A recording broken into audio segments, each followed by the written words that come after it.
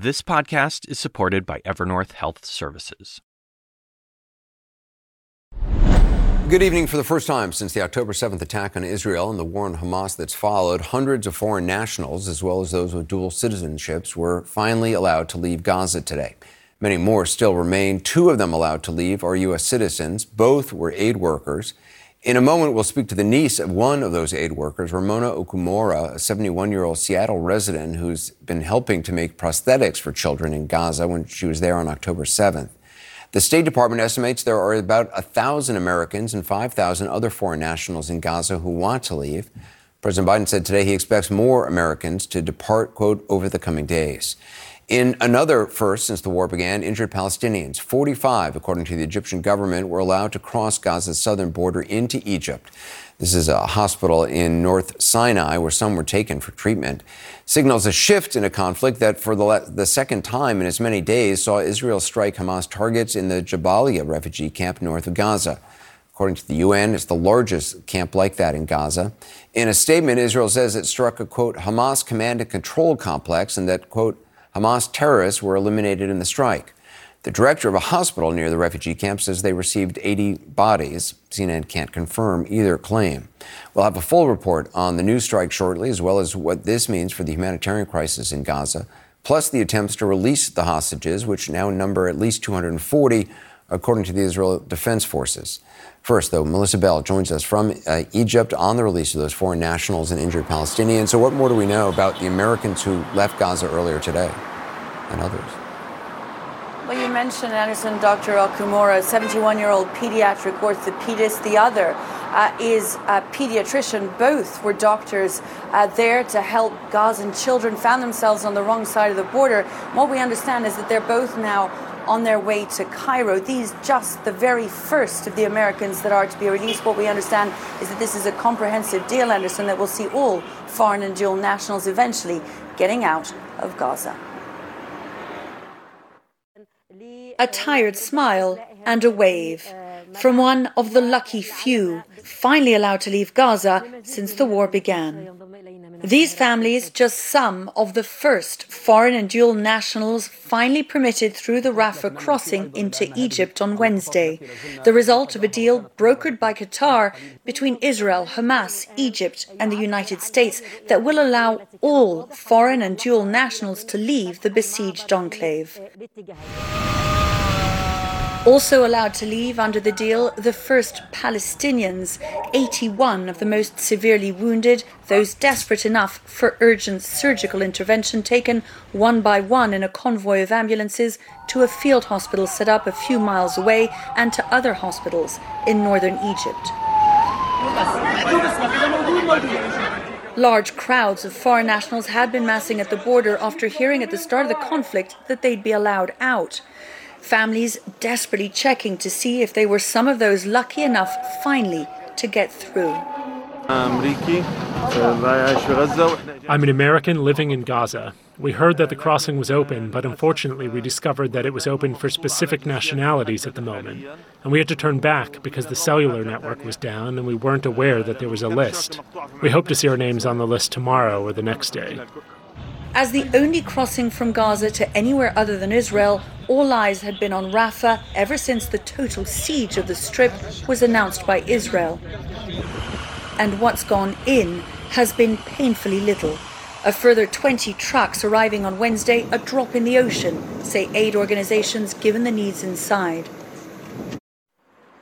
And Melissa, just to be clear, this is not having anything to do with the hostages that are still being held by Hamas. What does this deal indicate about broader talks going on behind the scenes? Well, that these talks should be taking place at all is quite remarkable, Anderson, and they should be bearing fruit was quite unexpected when the news came this morning that this deal had been struck. You're talking about parties, many of which don't actually speak to one another, and given how tense the situation, how worse it's gotten over the course of the last 3.5 weeks, it had seemed very unlikely that there'd be any glimmer of hope at all for these foreign nationals who'd made their way south of the Gaza Strip to the Rafah crossing. And yet this breakthrough tells us that not only is the Qatari mediation functioning, but despite the conditions and the posturing and the difficulties involved in these talks, they are making progress. And I think whilst you're quite right to point out that this has nothing to do with the negotiations about the hostages, it is important, and I think an important glimmer of hope for the families of the hostages as well, that these parties are talking, and despite all of their differences and all of the rancor that exists between them, capable of finding agreement and compromise when it comes to getting people out. We understand that there were difficulties. For instance, Hamas had wanted some of its wounded soldiers to come out. Egypt had been very reluctant about what kind of people it was taking in. And yet, here we are. We understand that all of the many thousands of foreign nationals will get out.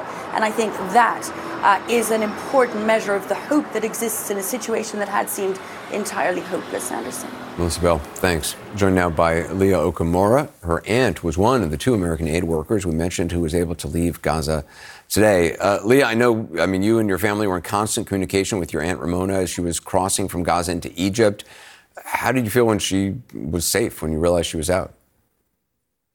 I mean, this day has just been incredibly overwhelming. We got word last night that there was a list of people who were going to be able to cross, and then finally got word that Ramona was, in fact, on the list.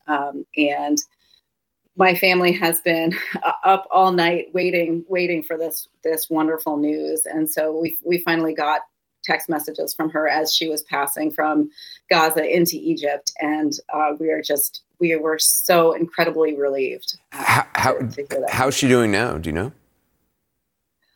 I think she is just completely exhausted. The text messages ended several hours ago when she said she was going to sleep. And I hope she is enjoying a very restful sleep in a comfortable bed after a delicious meal and a hot shower, which she absolutely deserves. I want to play an audio recording that your aunt sent you just yesterday. Let's listen. In the last hour or so, drones started flying overhead again. It's the first time in this location hearing them. It's a warning for possible attacks tonight. Makes it hard to go to sleep at 2100 tonight. Talk about what your aunt was doing in Gaza, because she's been there a number of times before. Yes, she is an incredibly remarkable person. She's an expert in pediatric prosthetics.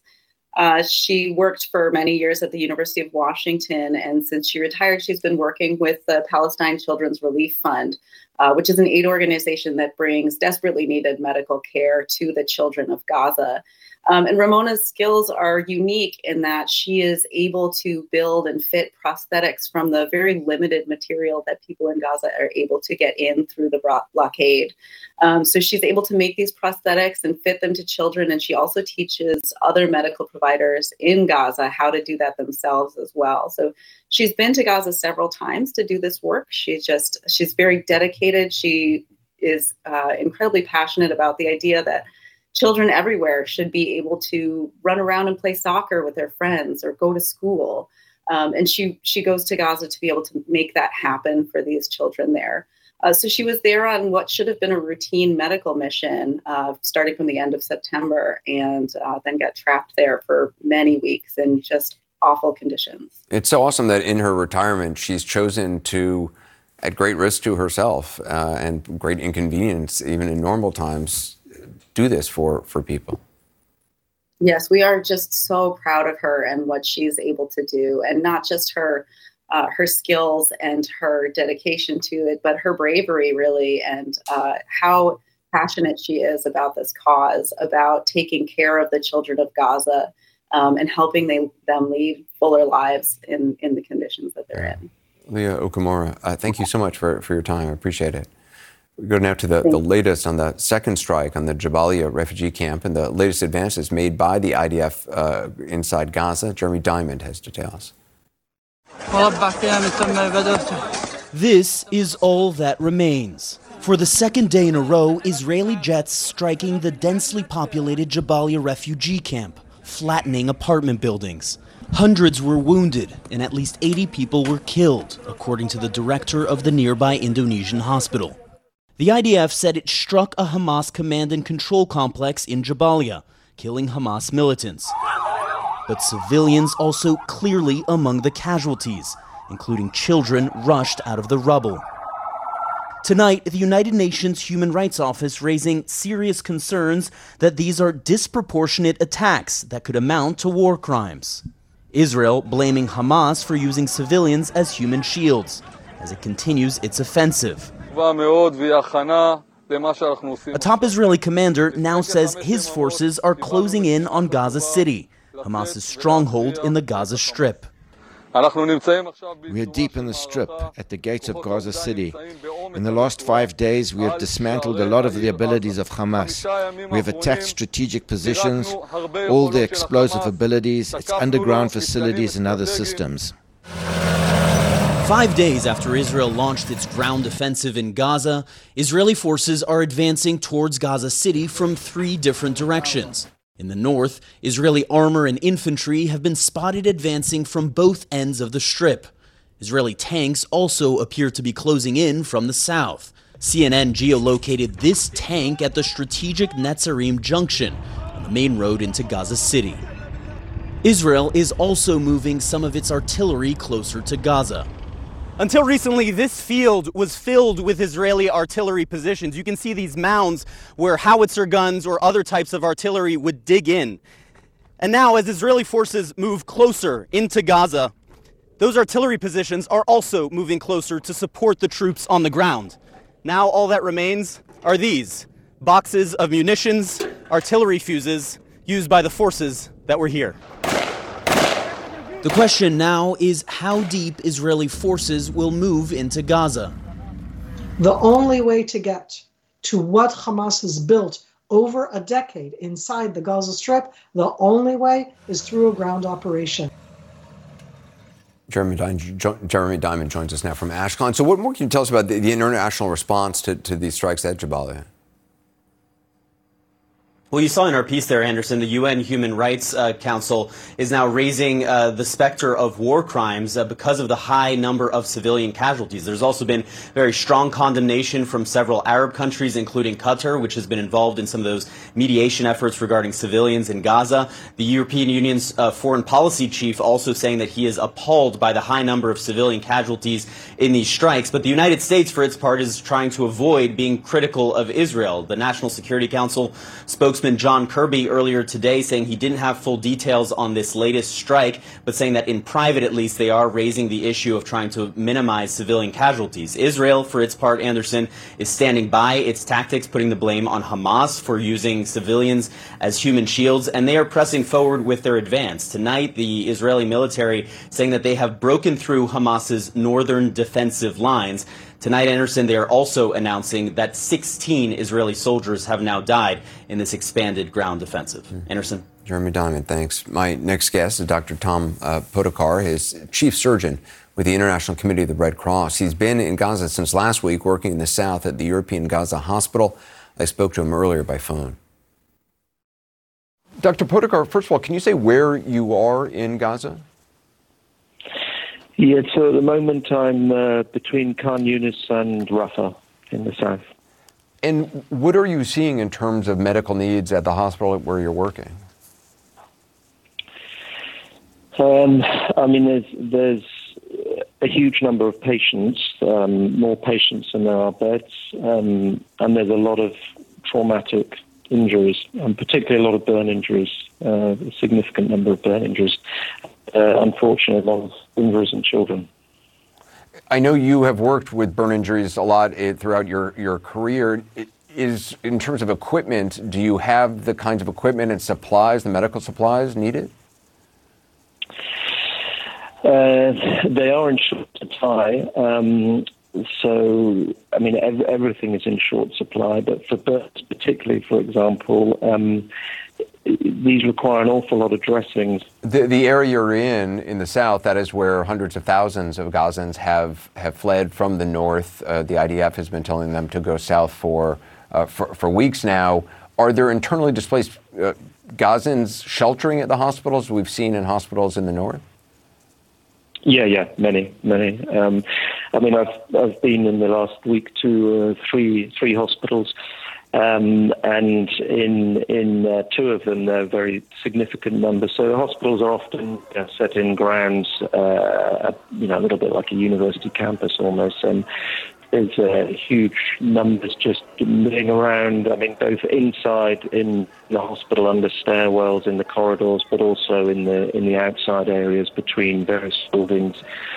Occasionally there's a few tents, but otherwise also people just outdoors. You've worked in a lot of very dangerous places, in a lot of very difficult circumstances. How does this compare to other war zones you've been in? This is probably my, I think, 13th or 14th trip to Gaza, for example. Everything is on a bigger scale here at the moment in terms of the number of internally displaced people, the difficulty in access to having the right supplies and materials needed, and those that are running out.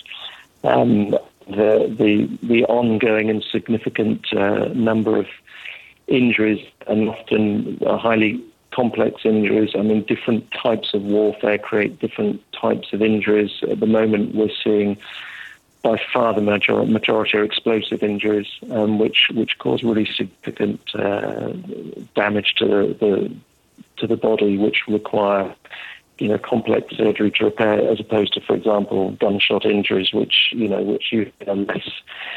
They may be devastating to one limb, for example, but they're usually more limited in terms of the impact on the body overall.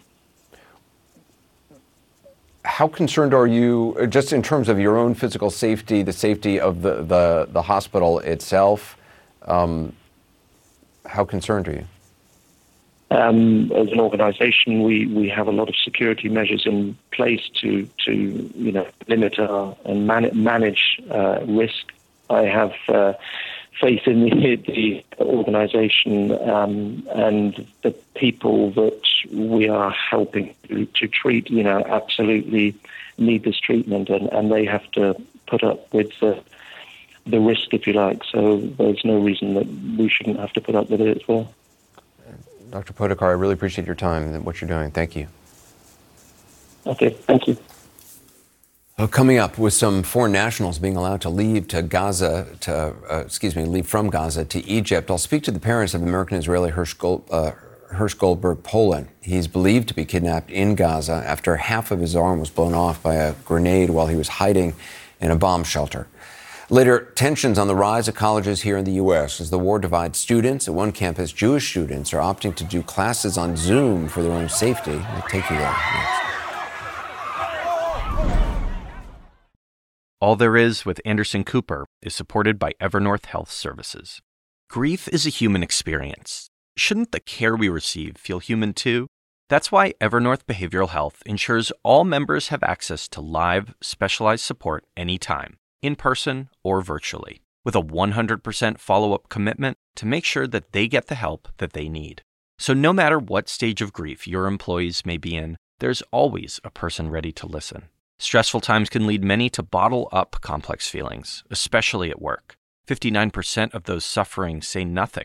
This can have unexpected and serious mental and physical health implications. And with Evernorth's data-driven risk monitoring tools, they can help spot challenges early and step in to guide individuals to care before they undergo any more suffering. Each person's grief is as unique as they are, which is why Evernorth offers a wide range of personalized behavioral solutions to meet the needs of every member that they serve. Learn more at evernorth.com/grief support. All There Is with Anderson Cooper is supported by Evernorth Health Services. Grief is a human experience. Shouldn't the care we receive feel human too? That's why Evernorth Behavioral Health ensures all members have access to live, specialized support anytime, in person or virtually, with a 100% follow-up commitment to make sure that they get the help that they need. So no matter what stage of grief your employees may be in, there's always a person ready to listen. Stressful times can lead many to bottle up complex feelings, especially at work. 59% of those suffering say nothing. This can have unexpected and serious mental and physical health implications. And with Evernorth's data-driven risk monitoring tools, they can help spot challenges early and step in to guide individuals to care before they undergo any more suffering. Each person's grief is as unique as they are, which is why Evernorth offers a wide range of personalized behavioral solutions to meet the needs of every member that they serve. Learn more at evernorth.com/grief support. Well, today's news of hundreds leaving Gaza through the Rafah crossing comes just a day after Hamas claimed that they'd release some hostages who are foreign nationals. No word yet if they plan to actually do that. Some 240 people are believed to have been kidnapped into Gaza. One of them is a 23-year-old American-Israeli named Hirsch Goldberg Poland. He was attending the Nova Music Festival when Hamas attacked. He was last seen in this video, part of his left arm blown off by a grenade, several of which were thrown by Hamas gunmen into a bomb shelter where he and as many as 28 others were hiding. He was then loaded into the back of that pickup truck and is presumed to be now hostage. Joining me tonight, his parents, John Poland and Rachel Goldberg from Jerusalem. Thank you both so much for being with us. Let me just start by asking you, when the news that some foreign nationals would be getting released today through the southern border with Rafah, obviously it's not people who are being held hostage or who had been kidnapped by Hamas, but did that give you some, I'm wondering what your reaction to it was. Did it give you some hope that maybe there'd be some movement, particularly since emphasis was placed on people with injuries? So first of all, I didn't assume that it was going to include Hirsch or most of the other hostages. That being said, I think we've talked in the past about how we just got to find hope and optimism anywhere we can find it. So first of all, sure, any dose of good news coming out of Gaza gives me a small dose of optimism. But also, I'm happy for those individuals, whoever they are. I'm happy when any of the innocent people caught up in this mess are allowed access to, hopefully get out of it altogether, but certainly at least allowed access to health care or whatever else it is that they need. Rachel, you're wearing a tag that says 26. Do you want to tell people what that is? Well, this morning I realized, you know what, it's day 26. And I don't know if anyone is really counting. I don't know how many people really care. And I think we mentioned to you once before, John and I both grew up, in the late 70s when the Iran hostage crisis took place. And very much both of us remember when Ted Koppel would come on Nightline, and there was always in the corner a counter telling you what night it was that these people had been held. And this morning I said, that's it. I'm putting Nightline on my chest. That's it. Every single day until these people come home, I'm going to be wearing what day it is. So this is my new fashion statement.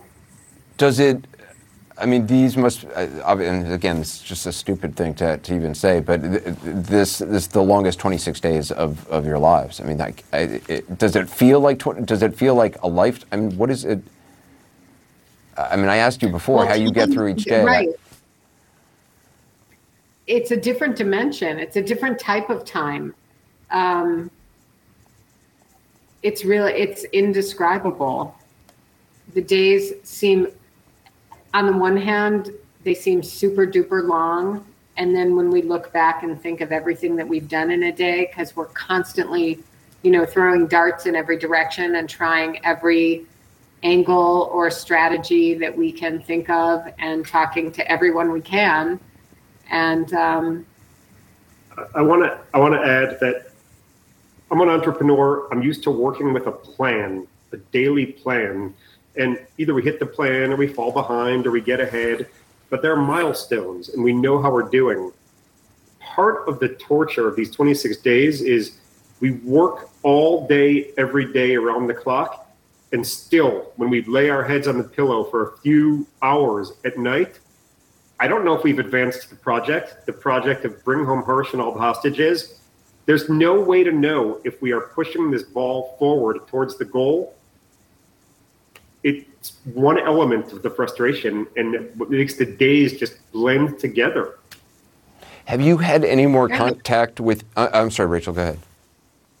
I was going to say, and there's also, the fear that is every few minutes of, is he alive?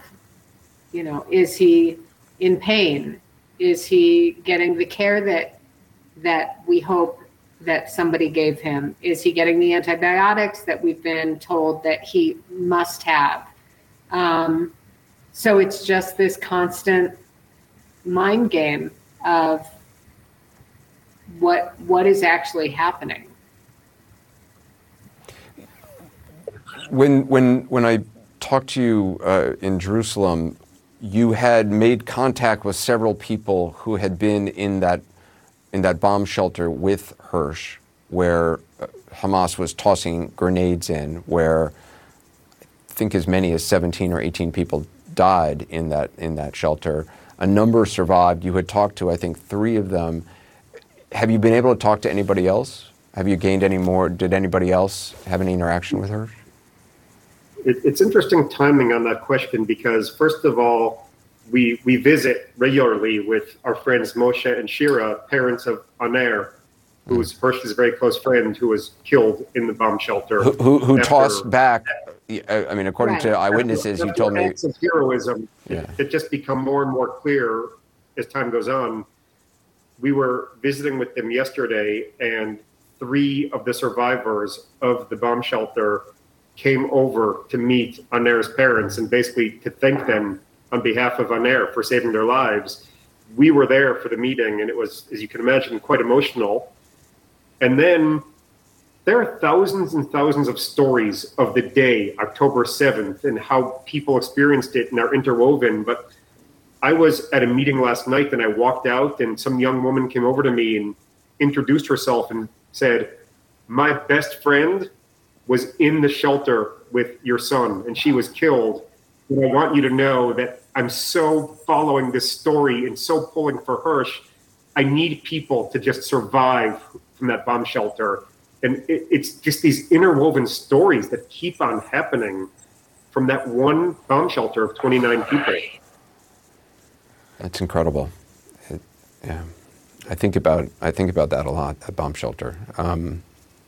Is there anything else, John or Rachel, you want people to know? My plea, which is kind of why Rachel has the number on her now, is we know that news cycles move quickly, congressional cycles move quickly. We don't have a finger on the pulse of how much are people still talking about the 239 hostages being held in Gaza. But my plea to the world is don't move on from this. Don't forsake these people. Don't forget about these people. Don't let this fall off of the agenda. Rachel Goldberg, John Poland, thank you so much. Thanks for having us. Well, coming up, the increase on tension between students at U.S. colleges as the nation records a spike in anti-Semitic incidents, including the arrest of a Cornell University student who allegedly threatened to, in his words, shoot up a predominantly kosher dining hall. Moments ago, Cornell University in upstate New York canceled classes Friday. They say it's, quote, in recognition of the extraordinary stress of the past few weeks. Today, a Cornell University student appeared in federal court after his arrest. Authorities say he has admitted to posting threats online to kill members of the school's Jewish community. Patrick Day is a 21-year-old junior at the Ivy League school in upstate New York. Prosecutors say that among his threats was to shoot up the university's predominantly kosher dining hall. In an interview with the New York Post, Day's parents said he has severe depression and no history of violence. Ellie Reeve has more on the threats facing Jewish students on college campuses, as well as the concerns of pro-Palestinian students. From the river to the sea, from the river to the sea, Palestine will be free. I'm Palestinian. I have family in Gaza. So this has been an issue that's affected me my entire life. Like, I'm calling them and there's bombs in the background. They need to go somewhere safe. I have a lot of family and friends in Israel. Just having so much hate thrown at and so much misinformation as well about what's going on, just shared on campus and on social media, has been challenging. There's tension at hundreds of colleges across the U.S. At Tulane, a fight broke out after someone tried to burn an Israeli flag. At Harvard and Columbia, a doxing truck showed up on campus naming students who allegedly belonged to organizations that released an anti-Israel statement. I'm shocked at the temperature on campus. I could never have imagined it would be like this. There's a level of, I don't want to say hatred, but anger and fear The AEPI, the Jewish fraternity, was hit with a graffiti attack of "The Jews are Nazis" earlier this weekend. CNN visited 3 campuses where the response to the war has had major consequences. University of Pennsylvania and Drexel, where students were part of a nationwide walkout in support of Palestine, and Cornell, which this weekend faced anti-Semitic threats. I was on my way to the kosher dining hall when I looked down and saw the threats. How did you feel? I mean, it's terrifying. Like, this isn't anything that we thought we would ever have to deal with in the United States. The posts on a Greek Life website threatened to shoot up a kosher dining hall and kill Jewish students.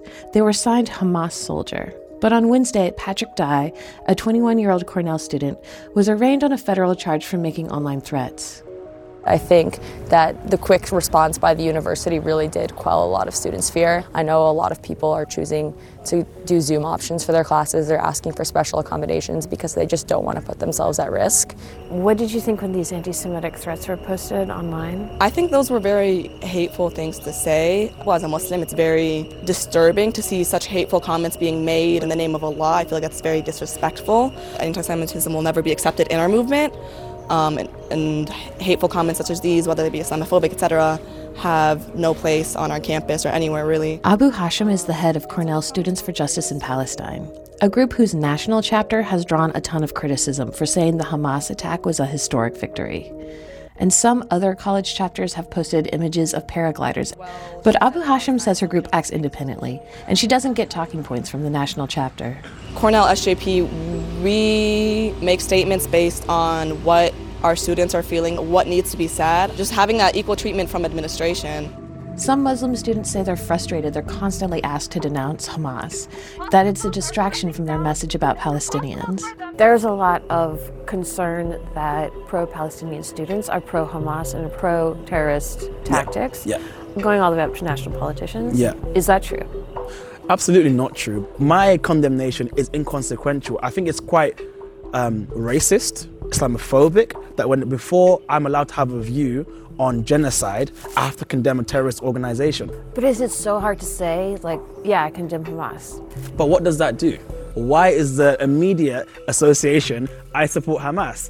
I can say clearly, categorically, I abhor the killing of all civilians, no matter where they are, on who does it. We don't go around asking white people, do you condemn the KKK? Why is the assumption that you'll be in support of the KKK in the first place? From the river to the sea. From the river to the sea, Palestine will be free, heard in many campus protests, has become a lightning rod.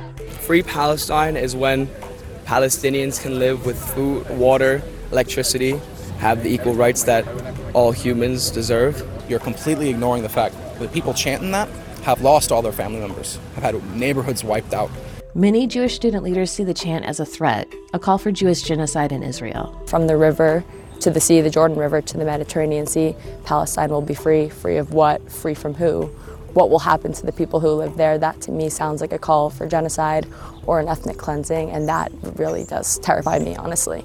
Chanting slogans of "from the river to the sea" and Intifada, right, is never going to invite a conversation with Jewish students of, hey, look at me, I'm also experiencing suffering as a result of the events in Israel. What "from the river to the sea" means is that Palestinians will live freely in that region away from settler violence. That's not calling for the extermination of Jewish people. From the river to the sea. This weaponization, it works two ways. I mean, I don't hear people talking about Israeli violence pre-October 7th. I'm not hearing it. If the term makes you uncomfortable, then ask why it makes you uncomfortable. There is violence being inflicted on Palestinians. The students at the heart of this remain proud of who they are. In my lifetime, it may never change, but I feel encouraged because at the end of the day, I feel like we are on the right side of history and I can go to bed quite comfortably.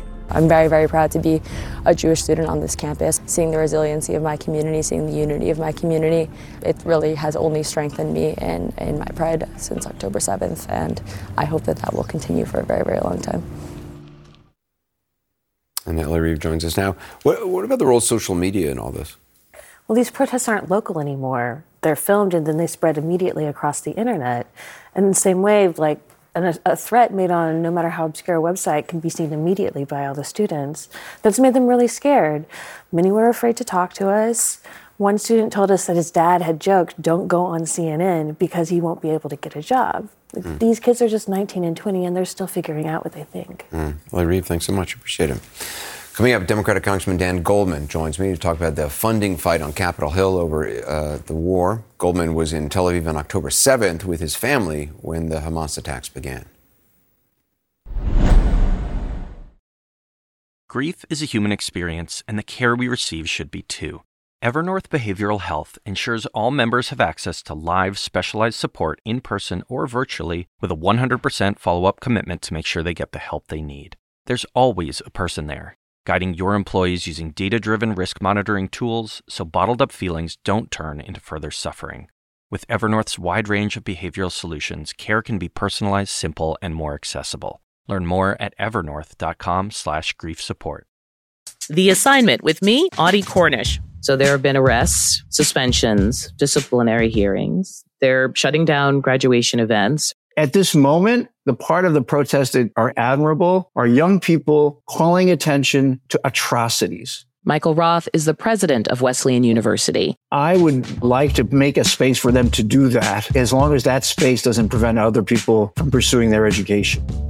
Listen to The Assignment with me, Audie Cornish, on your favorite podcast app. For New York Congressman Dan Goldman, Israel's war against Hamas is personal. He was in a Tel Aviv hotel with his family on October 7th when the attacks began. They ran for shelter in a stairwell several times as rocket fire targeted the city. They were able to get out of Israel safely. Now on Capitol Hill, there's a fight brewing over U.S. funding for Israel's war, with new House Speaker Mike Johnson calling for a $14.3 billion standalone bill paid for by cuts in that amount to the Internal Revenue Service with no money for Ukraine. Democratic Congressman Goldman joins me now. So what is the fate of U.S. aid to Israel and, for that matter, to Ukraine if the new Republican House Speaker is so far apart from what McConnell and Schumer want? Well, this new speaker is not starting off on a good note. This is an incredibly cynical political bill designed to score political points at the expense of our democratic ally, Israel, and to condition precedents or to condition offsets or anything on emergency funding for Israel or any other country is unprecedented. And we will not allow them to use Israel as a political cudgel. You mentioned, Anderson, that I was there. This may be politics for the Republican Party, but this is very personal for me and Jews all around the world. Israel is the only Jewish country. And we are still reeling from the impacts of the horrific terrorist attacks 26 days ago. My son asked my wife tonight, just tonight, 26 days later, whether the terrorists allowed the children to pack their bags when they were going to Gaza. And then he realized, no, of course not, because they didn't know how many days they would stay there. And he finally asked, but do they give them pajamas to sleep in? This is my 6-year-old son, Anderson. This is not a political game that we're talking about here. We need to be unified behind President Biden in supporting Israel with everything that we have. President Biden was at an event earlier. He was interrupted. It was a closed-door fundraiser tonight by a protester calling for a ceasefire. According to reporters in the room, the president responded in part, quote, "I think we need a pause. A pause means give time to get the prisoners out." Is that something you agree with? Well, if Hamas is willing to get the prisoners out, of course. They should be turning over the hostages, and that should be our focus right now. The notion of a ceasefire makes no sense. That would mean some sort of peace agreement with Hamas. There was a ceasefire prior to October 7th, and we saw what Hamas did with that time and how they viewed that ceasefire. Hamas cannot be trusted as a peaceful security partner in a two-state solution. They're a terrorist organization, and a ceasefire would only give them time to reload and rearm and wreak havoc again on Israel, because their sole goal is to kill Jews and eliminate Israel. They cannot remain in power in Gaza, and a ceasefire would just enable them to do so. You've seen the Jabalia refugee camp struck twice now. second time in as many days. The Israelis say that they were targeting Hamas leadership, that on the first strike, that they killed a major Hamas commander in an underground tunnel. The UN Human Rights Office is saying it's concerned the strikes on Jabalia, quote, could amount to war crimes. What do you say to that?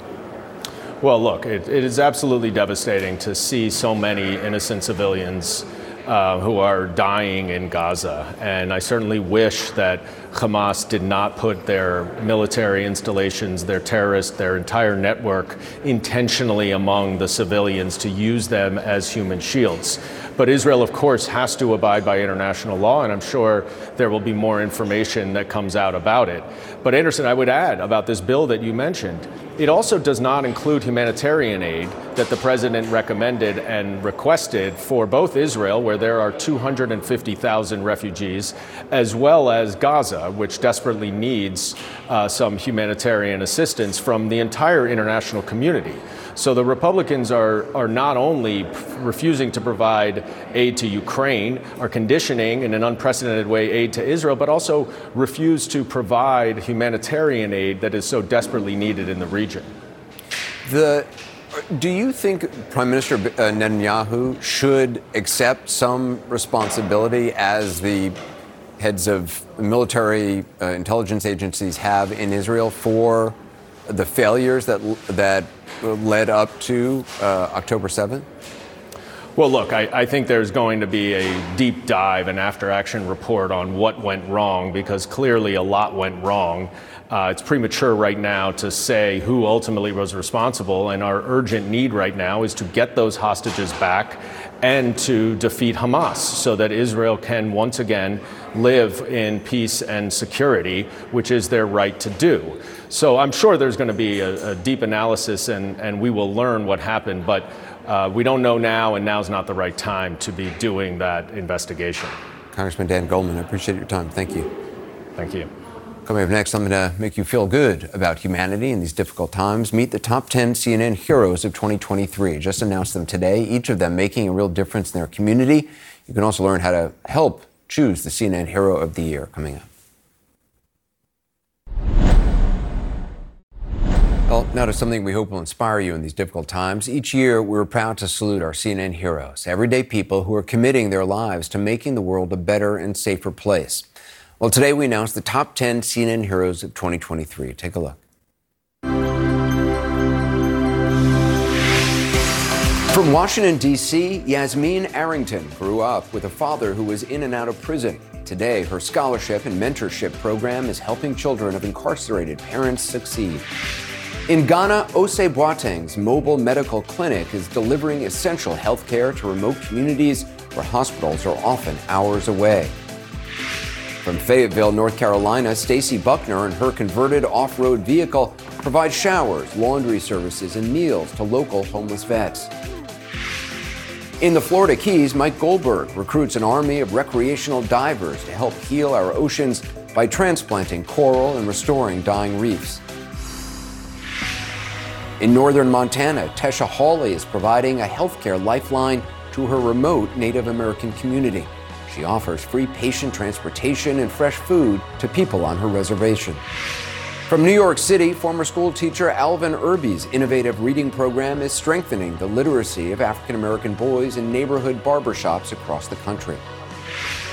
From Burlington, Vermont, after his brother Kevin suffered a traumatic brain injury, Adam Pierce witnessed the healing power of yoga and meditation. He now shares that power at transformative retreats for TBI patients and their caregivers.